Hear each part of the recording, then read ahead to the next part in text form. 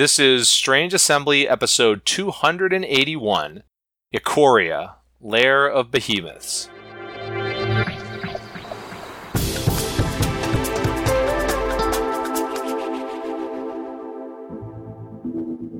I'm Chris Stevenson, and here with me today is Mike Cook. Hello. And this is Strange Assembly, your tabletop gaming podcast. You can find us on the web at www.strangeassembly.com. You can subscribe to the podcast through the Apple Podcast or the Google Podcasts app, since someone was so kind to tell me that it's not like through the Google Play Music Store anymore, especially since that's not going to exist. This is what I get for not having an Android phone. Yeah. I'd be in the same boat. Yes. And we are here to talk about the most recent Magic the Gathering set, Ikoria, Lair of Behemoths. It feels a bit weird for me because the set, as at the moment that we are recording, the set came out in English physically yesterday, but it came out a month ago. Yeah.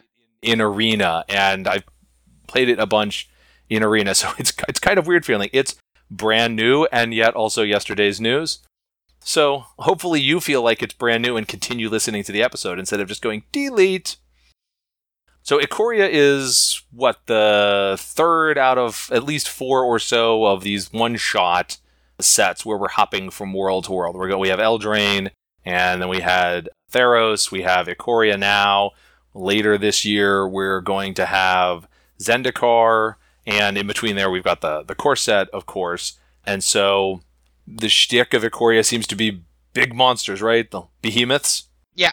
As it calls it. So Mike and I are just going to take a look at the set and what we personally think about the set. Mike can talk when he goes in about the perspective he looks at it from, but just up front, let me know, I don't look at Magic sets anymore from a perspective of let's assess the power level of things for what I'm going to use in my tournament-crushing standard or modern deck. I look at sets from the point of view of I'm playing with my kids, and I'm playing Casual Commander, and I'm just messing around, and do I like the art? Do I like the theme? That sort of thing. So my high-level overview of Ikoria is that this is not a set that I'm happy with. And so instead of me babbling on at the moment, I'm going to kick it over to Mike to intro the set in hopefully a more positive fashion.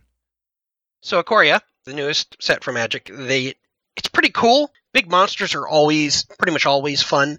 I certainly have at least a little bit of Timmy in my heart, so of course I like, that psychographic where I like big monsters. I think they're fun. The idea of build your own monsters and, combining things is really neat. I think Mutate is a really interesting mechanic. Mutate's actually, it's stronger than you think, or at least for me, it was stronger than I expected, and also it was easier to understand than I thought it was going to be. But it still adds just complications, kind of like you'd expect, and it still has the weakness of, if I stack this monster up and you have one removal spell, I'm 2+ing myself for 1 whenever you remove it. So, technically, not always the greatest thing, but I think they did a pretty good job at getting mutate triggers. So if you try to mutate something, they blow the thing out from under it, you still get the creature even if you don't get the mutate trigger.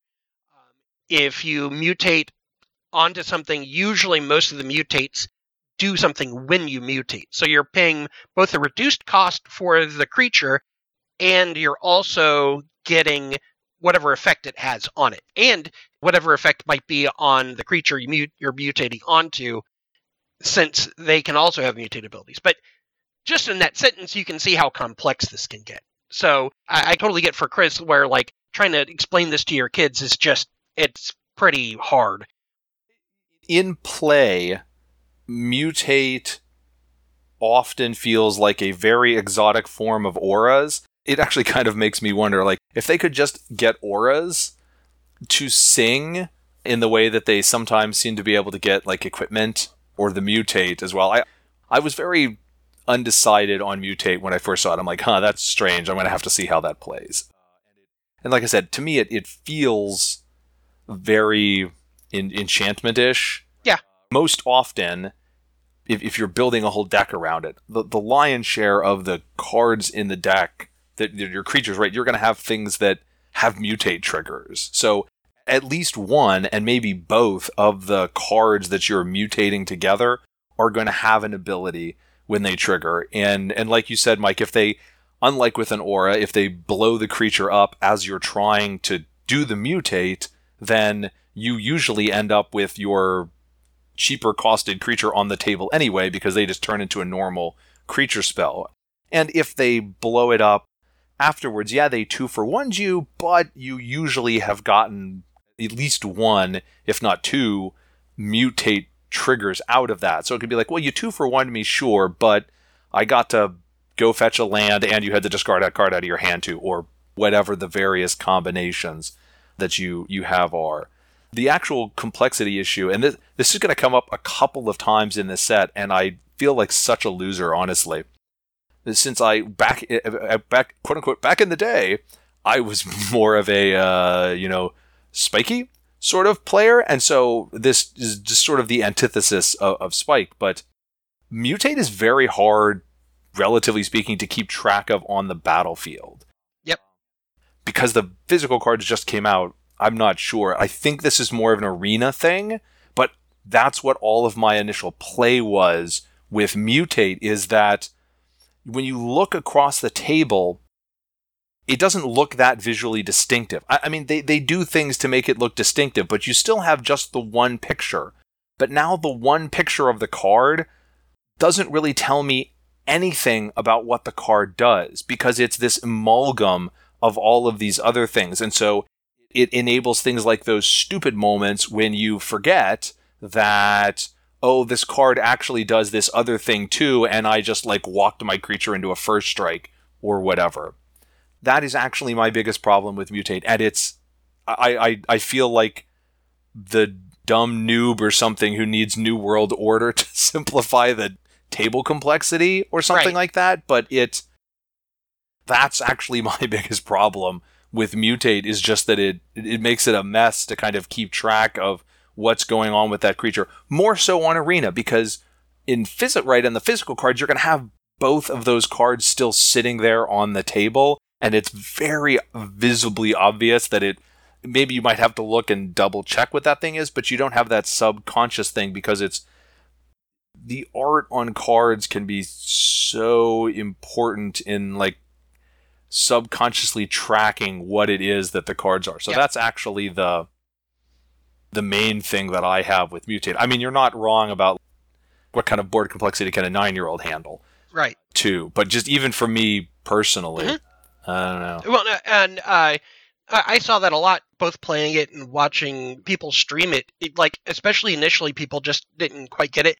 And when I first read the mechanic and was trying to process it, I frequently shorthand things like, oh, this is like this. And I think a lot of people do that. And how I really initially shorthanded it was that it was like the emerge mechanic from the Return to Innistrad, I think, where essentially you had to sacrifice a creature to put another creature into play at a reduced rate. Usually other things could happen as well, but that was the idea. And I was like, oh, so this is kind of an emerge, right? You're paying less, but you're sacrificing a creature to do it. But then as I played it, I was like, oh no, this is actually way better, because you still get everything that's going on under it. And any +1/+1 counters, since you pick which stat line you want, right? If it's like a 0/0 and just has a bunch of +1/+1 counters, you just still get all of those +1/+1 counters. You can get this gigantic creature. So it really surprised me in how much more powerful that it was than I was expecting. It also makes it easier. At least some of the load is a little bit lighter when you're playing the mutate, because for a long time, you're like, okay, I need to, whenever I have Fertilid, right? Fertilid has 2 +1/+1 counters on it. You can sack a +1/+1 counter to go and get a land. So I'm thinking, okay, well, what I want to do is just leave the Fertilid with 1 +1/+1 counter on it and then mutate onto it. But it doesn't matter. You can just mutate onto the Fertilid at any point, because you still have the Fertilid ability, and you can still go get the land at any point. It's got a +1/+1 counter on it. So it's a lot easier and a lot less of a mental tax than I was actually expecting in that way. But exactly like you're talking about, it's so easy once you get a stack of 4 or 5 creatures, it's so easy to forget what exactly something does. They clearly tried to answer this by adding more mini icons to the bottom. you're right, they changed the whole UI just to try and get this set to work a lot better. I haven't had a chance to play with it physically, and so I suspect exactly like you say that it'll be better, but also this is not like items that go on, specifically go on other creatures in other games.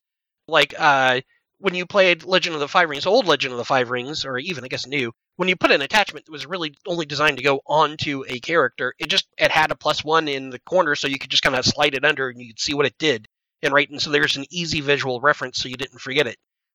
Even having a stack of cards is still really easy to not know what anything does, because you're going to have to do, I don't know, like it still seems like a lot. So that's Mutate. You mentioned the giant monster theme.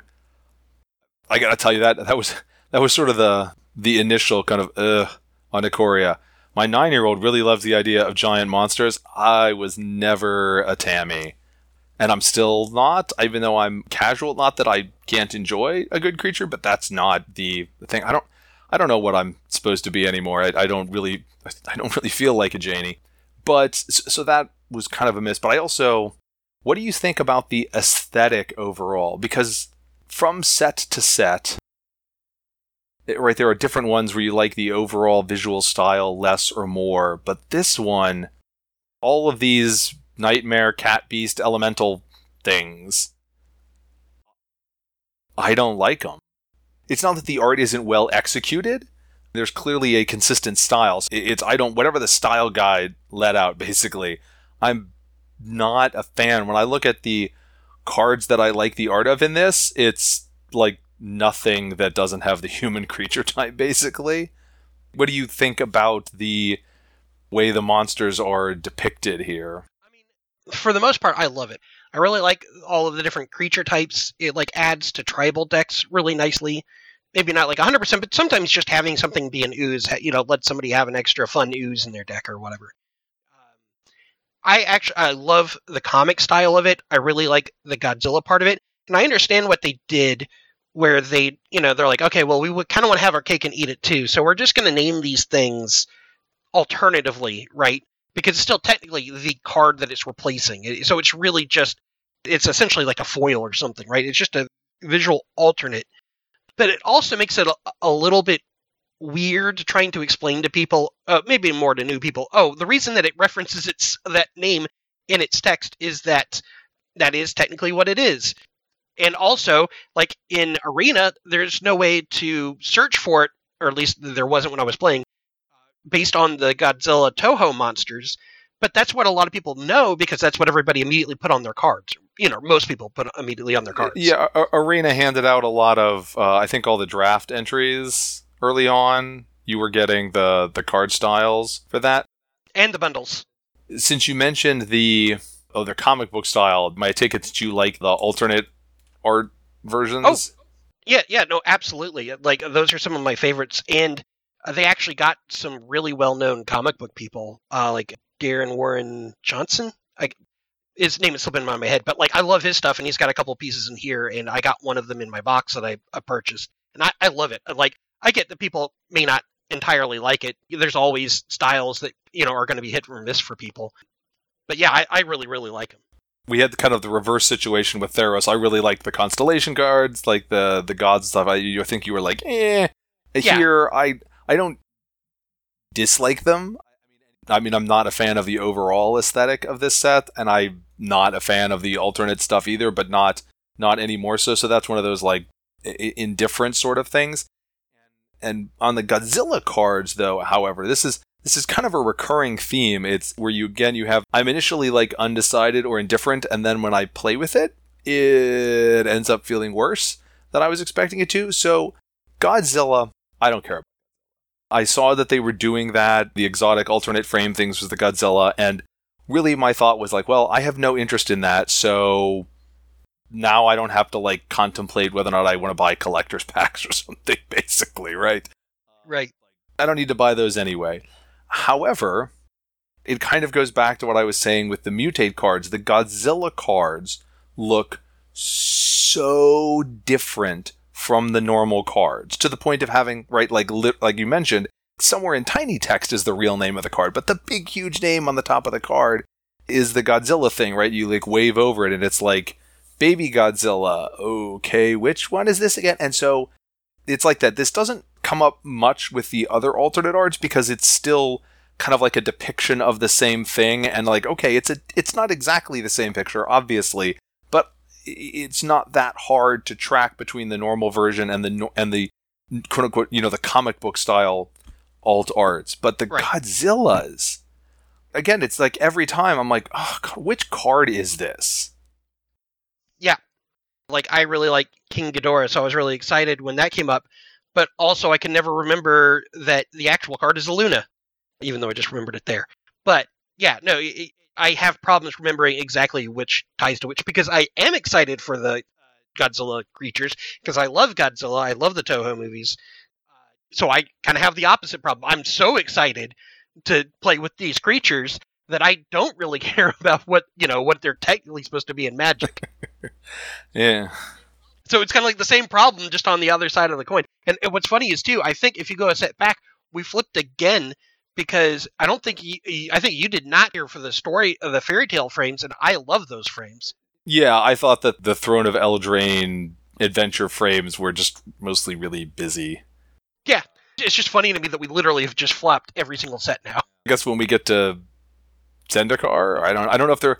I guess I hadn't thought about whether or not they're doing all this stuff for 2021, but whatever. When we Right. get to Zendikar, we can flip around again. And so here's the thing. I mean, who knows what they're actually going to do? But Zendikar has a couple of elements that I really like the aesthetics of, unless I'm mixing my planes up. So vampires are one of my favorite creature types, and along with the Innistrad vampires, the Zendikar vampires look amazing. I really like the aesthetic they do on the Zendikar vampires.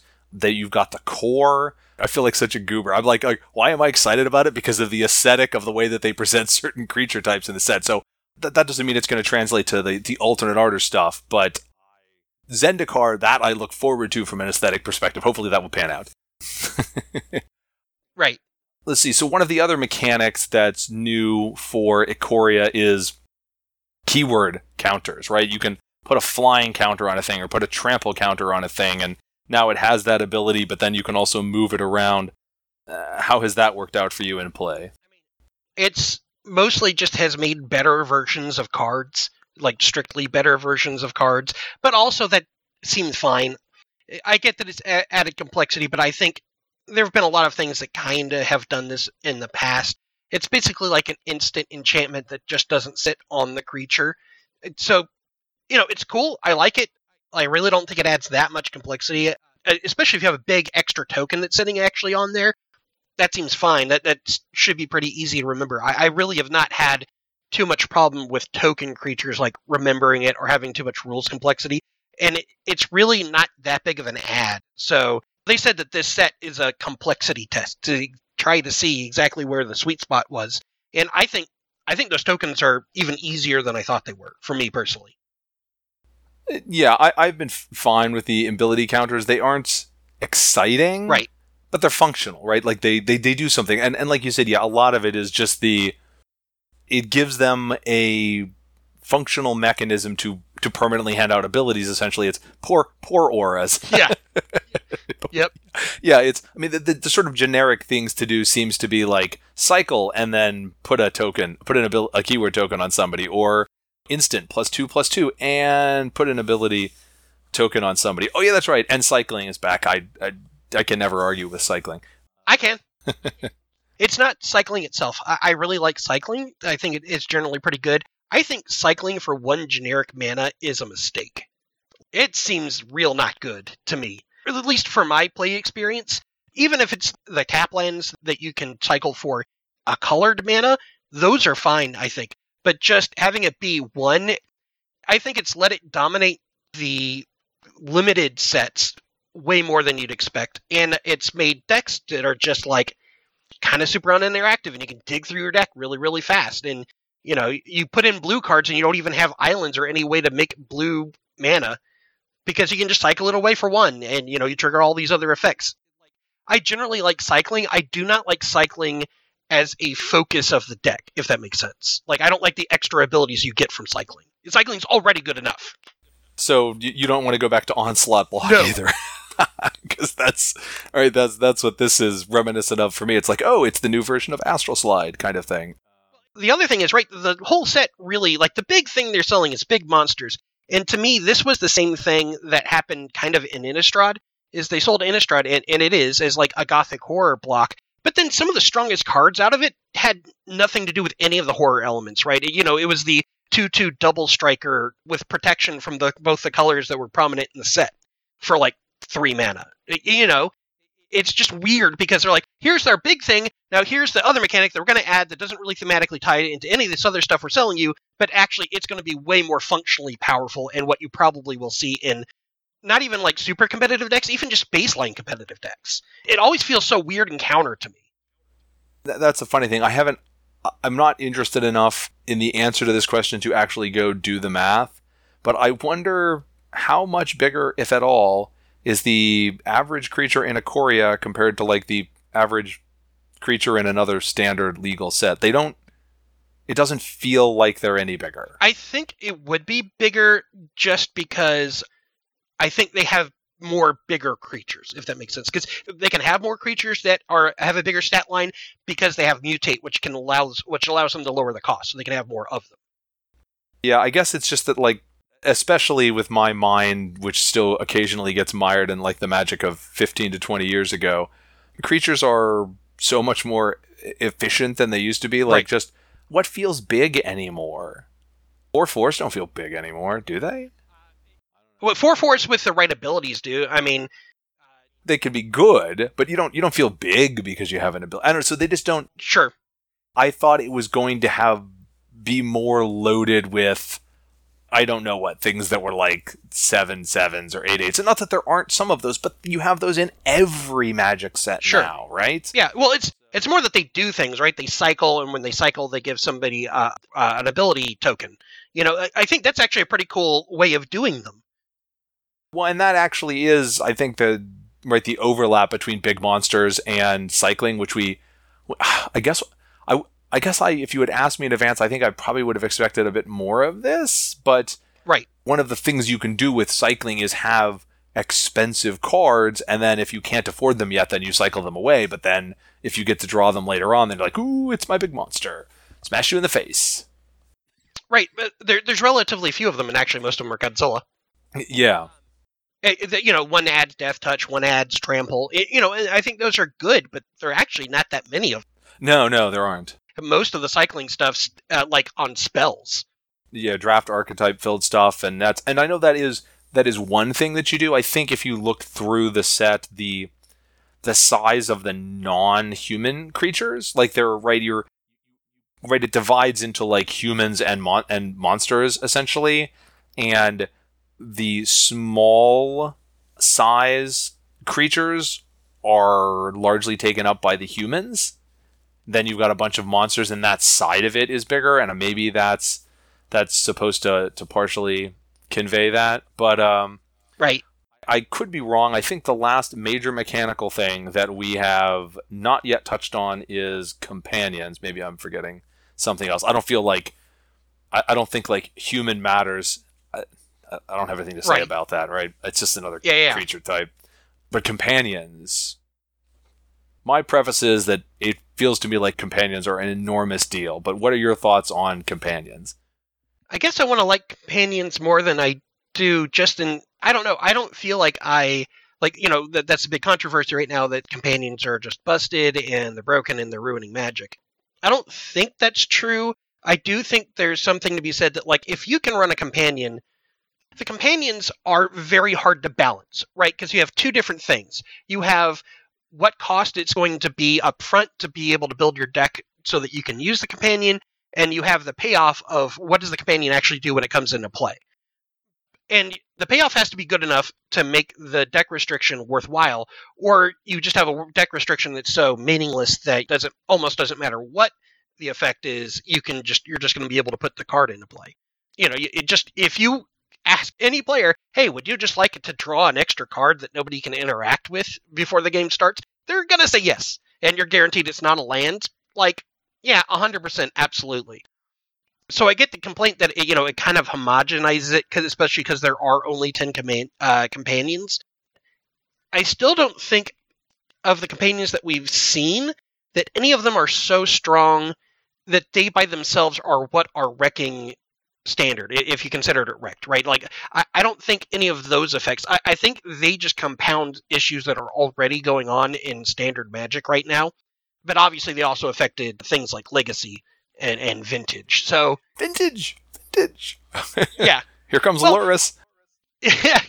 I think it is a sign, and these, who knows what these necessarily mean, but I think it is a sign that you're looking at a card that is a rare. It's not a mythic, it's a rare. And that is really a one of. I mean, right, you can have 4 of them, but really it's the first one that matters. And you have some of these things selling like $15, $20 a pop.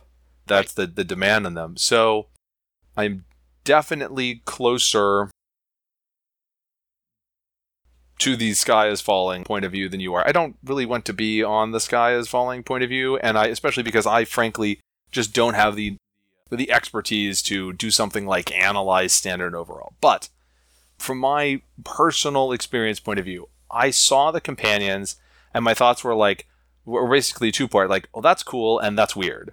Like, something like a companion is the kind of thing that I love in a supplemental product. Right.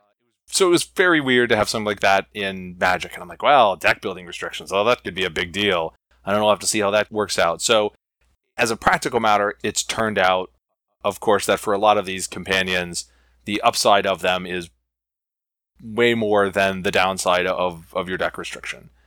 But the sort of important thing is that every single time that I sit down and my opponent pulls out a companion, my reaction is, ugh. Yeah. I just hate sitting down against them. They've been out a month, and I'm sick of them. Sure. If you ask Wizards, this is not how Wizards goes about making decisions, nor is it how they should go about making decisions. But if you told me right now, Chris, you get to decide right now, this is your one chance to make a decision about companions, I would ban them. I would be like, this was a mistake to make them standard legal cards. We will just send them off to wherever, and that's what they're going to go have fun in a supplemental set.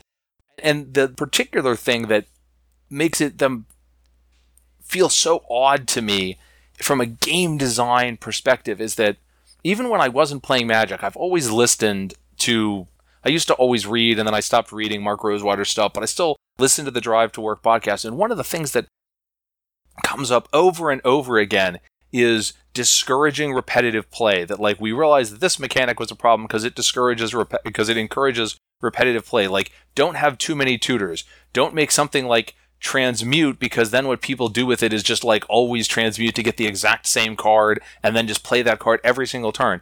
And then they went and they made a mechanic where the whole point of it is that you always have this card available. You don't even have to tutor for it. It's just already there. Yep.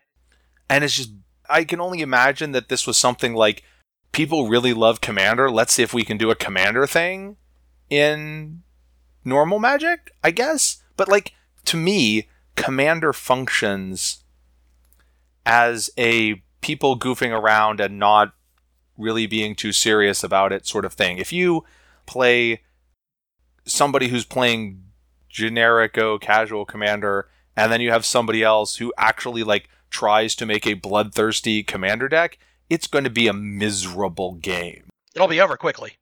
And the reason why Commander works is because people just don't do that. I mean, there are some people who play Commander like that, but they tend to, like, people agree. Congregate in a like-minded group. There's just this social contract, even without getting into, like, I know at places like Command Fest, they try to, like, rate decks so they can, like, try to get people of similar mindsets together. But, like, that doesn't work in a tournament environment. Whatever the most potent thing is, that's what people are going to try to do. And what you're trying to do as the designer, or one of the 1,700 things you're trying to do, is to have the play that is effective in the tournament line up with the play that is fun. And I thought the companions were neat, and I still think that they're a neat idea, and I'd love to see stuff like that in supplementals. The companions, more than anything, make me not want to play. I play less Arena because of companions. I literally play the game less because I do not like the play experience of companions. That was actually my argument, because I did like a Twitter thread that I'm sure nobody read. But I don't think that it's that companions are necessarily broken. Certainly, I'm not saying Lurrus isn't a problem and probably doesn't need to be talked about in Legacy. But I think the companions as a whole are not really necessarily broken cards. However, they don't have to be like an experience that people don't like. And right, they've banned cards for that before. They've banned cards because they're like, you know what, this just isn't Magic like we thought it was going to be Magic, and we misjudged it, whatever. So I think exactly like you're saying, if you're saying, hey, I just don't like playing this Magic, because certainly there would be Magic before Companions and Magic after Companions. And while Companions are in, unless there's some really compelling, unless the restrictions are restrict enough that it's going to mess with your deck and how it functions, or they don't good enough payoff, or there's some mechanic that you have that punishes companions, there's really no reason not to play with a companion, which is not... Like, I don't think that that's necessarily bad, but there's also only 10 of them. So, like, you only have so many choices for them anyways. And certainly ones are stronger than others. So, then you're looking at, okay, well, most decks are probably going to run, like, the 2 or 3 strongest. I also have not played a ton of Arena, and there's a number of reasons for that, some of which are not actually Magic related. I played all the way through the Theros Mastery Pass, and that was a little bit more grinding than I think I needed to do. Also, the new Mastery Pass, instead of having a pet that upgrades, it's just like a different style of pet, which is cool, and I like that idea, but also just compels me less to actually finish it. But also the reason I've been playing less, besides the burnout, is just like the standard decks I don't really care for. It's really not companion. It's much more about things that are similar to what you're talking about, but it's not companion. To me, it's Fires of Invention, it's the amazing ease of ramp, and it's how incredibly strong 5-drops are. Those 3 things have homogenized decks beyond belief. So it always feels like you're playing almost the same deck. So it's like, I don't know. If you were to ask me, I would tell you that I like ramp. I would tell you that I like, a lot of the stuff that they're doing. But the current environment just, for me, has not been super fun. And the last environment, I thought Theros had a little bit too much ramp, but I thought it was really pretty enjoyable. And I would think, hey, you know what? I'll make a Godzilla deck because I really like Godzilla creatures. I really like the Godzilla monsters. I'll build a mediocre Godzilla deck that I just grind around and gold in. But like everything outclasses it so hard. There's not even a point. You can't even really do a Godzilla deck unless you really want to be like low in bronze and just not care if you have like a 20% win rate off the times that people aren't like drawing cards. But the problem is still consistency. It's just like, I think companions are very obviously the consistent thing, but I don't think they're actually the consistent component that is making Magic miserable right now. Let's segue from being made miserable by stuff. So I don't know about you, but I made a little list of the things that the random little cards or whatever that I did like in Ikoria. I do have a selection of cards that I like the art on, but since this is, even if I turn this into a YouTube video, I guess I can throw pictures up, but it's still primarily an audio podcast, which makes it not a great place to just like list off and ooh and ah about art I liked. So setting that aside, though, I wanted to go through some like sort of little highlights I liked, and then you can jump in on these, or if you have your own you want to toss in at the end, so we can end on some sort of like higher note. Let's see what do I like. I like the Almighty Brushwagg because that's just funny. It's the sort of funny that I like. It's an understated sort of humor. Also, I don't take strategy advice from me, but he seems good to mutate off of in Limited. Oh, he's great. He's actually a pretty high pick for most of the competitive people. I find the card Blade Banish noteworthy just because it has the Wanderer on it, and I continue to be curious where that is going. Yep. Let's see. One card type I do like, which I guess maybe is Janey of me, is I like sort of rules-changing enchantment sort of things, or like enchantments that kind of like, not rules-changing really, but like that have some like large global effect that lets you build up advantage over time. So there's the obvious one, Whirlwind of Thought. I can draw cards for shooting with my lightning bolt. Well, yes, I will. But then also Death's Oasis can get you some nice little advantage out of that as things die. And another one is, although I imagine you don't like it given your thoughts on cycling, is Unpredictable Cyclone.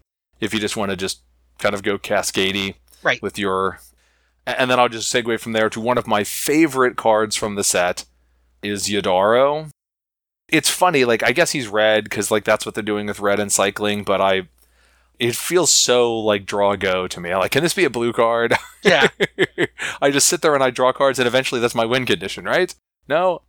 That's part of the reason why I don't really shift into full Tammy mode when I become more casual, is because my roots ultimately involve, aggro control kind of things, or like just flat out draw go the deck kind of stuff. Can I rip multiple cards out of your hand early on while I beat you up with some small black creature, or can I just control the thing like out? That's the sort of old origins of Magic for me. So Yodaro appeals to me. I like a couple of the ultimatums, which is, I mean, they're like super expensive, but especially Eerie Ultimatum and Genesis Ultimatum. There are a couple of movie references in here. The Sharknado one kind of makes me want to throw up in my mouth, but that's okay because it's not for me. But I'm mildly amused by Kogla the Titan Ape, which is, very obviously King Kong, and the little grab Fey Ray ability. I will always take more multi-lands, so I'm happy with the Triomes. I'm also happy with the crystals. I do, again, especially over in Commander Universe, it's always nice to have a mana ramp that can also then just be turned into card draw later on. So, like, if you've already got 8 land out, you can be like, chuck this. Yep. And the 3-color stuff, always a place in these slow, control-y things. On the opposite side of slow control, I really like Sprite Dragon, because it is very aggro control reminiscent of me, right? I can just picture myself playing turn 2 Sprite Dragon, bink you in the nose, and then just spend the next 3 turns like shooting or countering everything that you try to play while it gets bigger and just keeps punching you in the face. Startling Development, set aside whether or not it's any good, that is a hilarious isn't even the right word, because it's not like it's a little bit money. It's just, I think that's a masterful package of art and what the card does and mechanically and what the flavor text is. Mm-hmm. There's like a mama bird trying to feed the baby birds, and one of them has just turned into this giant lizard sitting there in the nest. I thought that was great. Because I have my control-y things, I'm also enamored of Voracious Great Shark, because that's... obviously it has its restrictions, but that's a way bigger body than like Frilled Mystic.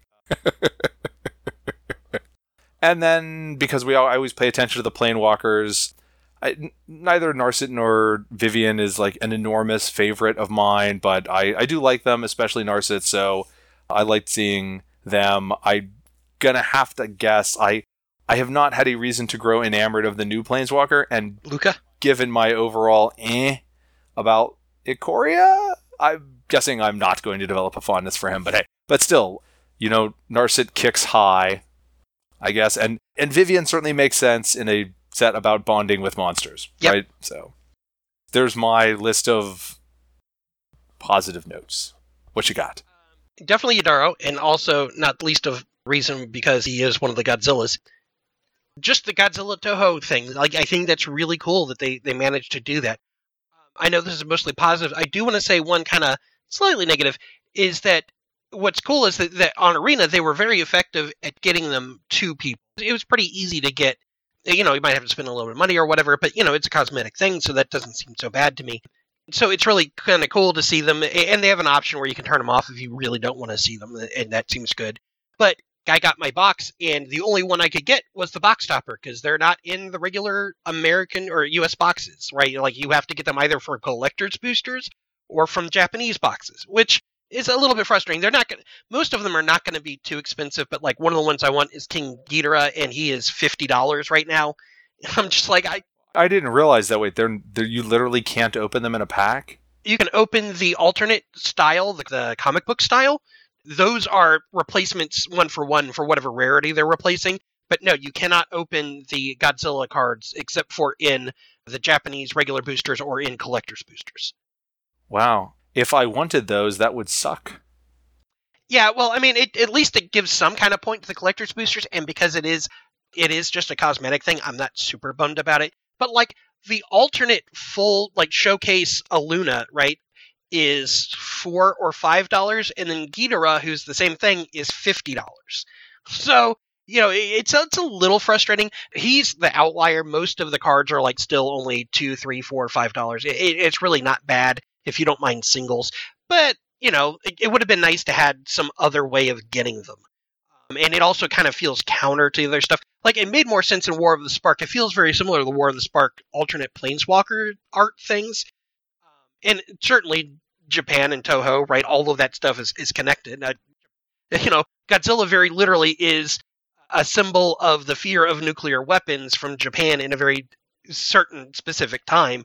So it certainly makes sense why that maybe that would get limited. But as a Godzilla fan, it's a little bit more frustrating to me. And I'm used to playing with them because I got them all in Arena. Now in physical cards, I'm going to have to like try and track them down, which is a little bit annoying. But I really take that with a grain of salt. It's really not that bad. I just actually have to get used to what they really look like because I have the actual, cards with actual art instead of the Godzilla's things. As a Godzilla fan, did you participate in the drop series for the Godzilla lands? Heck no. No, I am not going to pay that much for 5 lands. It's fine that they do it. I don't even think those lands look that good myself. I mean, yeah, it's like whatever. This seems like a poor value product. Yeah.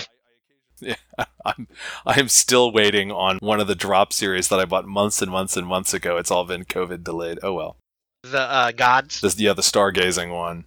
Yeah, well, and I ordered the bundle like right when it dropped, so I got all of those like immediately, and I've had them for months. So it's really weird how you jumped in on it early enough that you got one of the sets that had already been printed.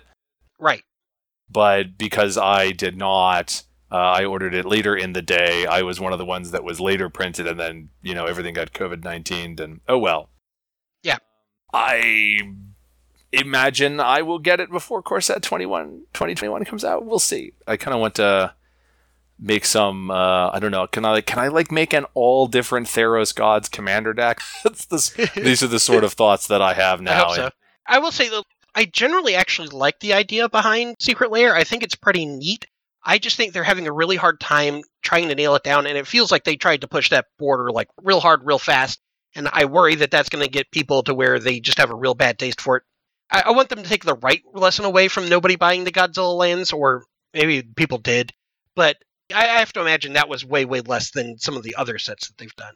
And I just hope that they learn the right lessons from it. It could be. I mean, the lesson they may have also learned is that if we sell people 5 basic lands for $30, we make smaller gobsmacks of money. I don't know. I mean, correct. if selling the Godzilla lands and those don't do well, and I've got to imagine that they don't do as well as some of the other things, but how much do they have to do to be worth it?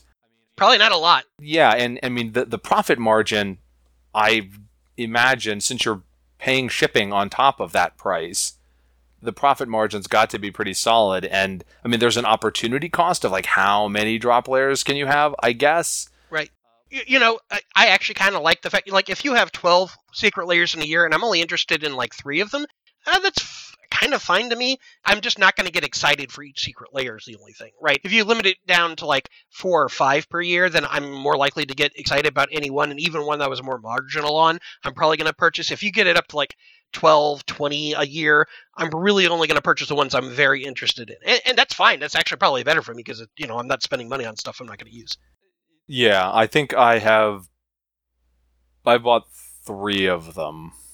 And I guess it makes sense given the nature of the products. And I bought the ones mostly that I liked the art for, and that didn't seem like a total gouge given what the cards were. So I ordered the Stargazing, I ordered the International Women's Day one, and I got the one that was like a playset of Thrabia, which, what am I going to use that for? I don't play Modern or something, but whatever. I got Year of the Rat, and I got the Stargazing, like, complete package, but I haven't done anything. I have, from people, purchased the card back for Arena, because I like those, but that's been it. And then they put them up for gold anyway, so I was like, well, that's great. Well, I guess that wraps up our conversation about Ikoria. Well, I will say that as much trouble as they are, because I did want to do more puzzles, I think, like you said, I think companions are a neat idea. They just came kind of at a time that, like, they became a focus. I don't want them to completely give up on companions. I think there's a place for them in Magic. Like you said, it just may not be like standard or competitive Magic. Yeah, I think they're a nifty idea. They remind me of stuff that I like the old Vanguard cards. I always love alternate format sorts of things. I like Arch Enemy. I liked Vanguard. I like that sort of stuff. It's just a very different environment than competitive Magic. So I'm happy with the companions as a non-competitive Magic product. It's just, like I said, it's not like I looked at them when I first saw them previewed and was like, oh, this is going to be a bad idea. I mean, I went like, oh, that's different, right? I think everybody did that. Right. But once I actually started playing the games, it just started. I wish the companions. I like the idea of the companions. I wish it had been deployed somewhere else. Oh well. Sure. Yep.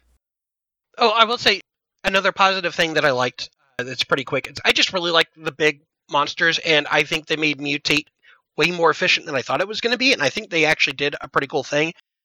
Because like you said earlier, it does kind of feel like Bestow in a lot of ways, but better than Bestow. And so I really do like that. And I hope they keep playing around with it and get it more nailed down. But yeah, I really like Mutate. I really thought they nailed the overall theme when you don't look at like power and what's good or whatever, which you don't have to play Magic, right? Exactly like you're talking about. So, if you just want to play big, stupid monsters, they add a lot of really fun ones that have really cool effects. So I think, they really nailed it on a lot of places there. Okay. We've been talking today about Ikoria, Lair of Behemoths, the most recent expansion for Magic the Gathering. It is available now at your local retailer to the extent that you can get to your local retailer, which I think is a greater extent than a month ago, so yay! You have been listening to Strange Assembly, your tabletop gaming podcast. You can find us on the web at www.strangeassembly.com. If you go there, you can subscribe to the podcast, but you can also find the podcast on Apple Podcasts, iTunes, Google Podcasts, or hopefully whatever podcatching service you use. If you cannot find Strange Assembly at your podcatching service of choice, please let me know. I'd like to fix that situation. You can reach me at chris@strangeassembly.com. I always love to hear your comments, criticism, and other feedback. You can also find us on the usual social media. We are at Strange Assembly on Twitter and Instagram, and facebook.com/Strange Assembly. If you're a particularly wonderful person, you can also go visit patreon.com/Strange Assembly and support the show there. But until then, for Mike Cook, I'm Chris Stevenson, and this is Strange Assembly. Never stop gaming.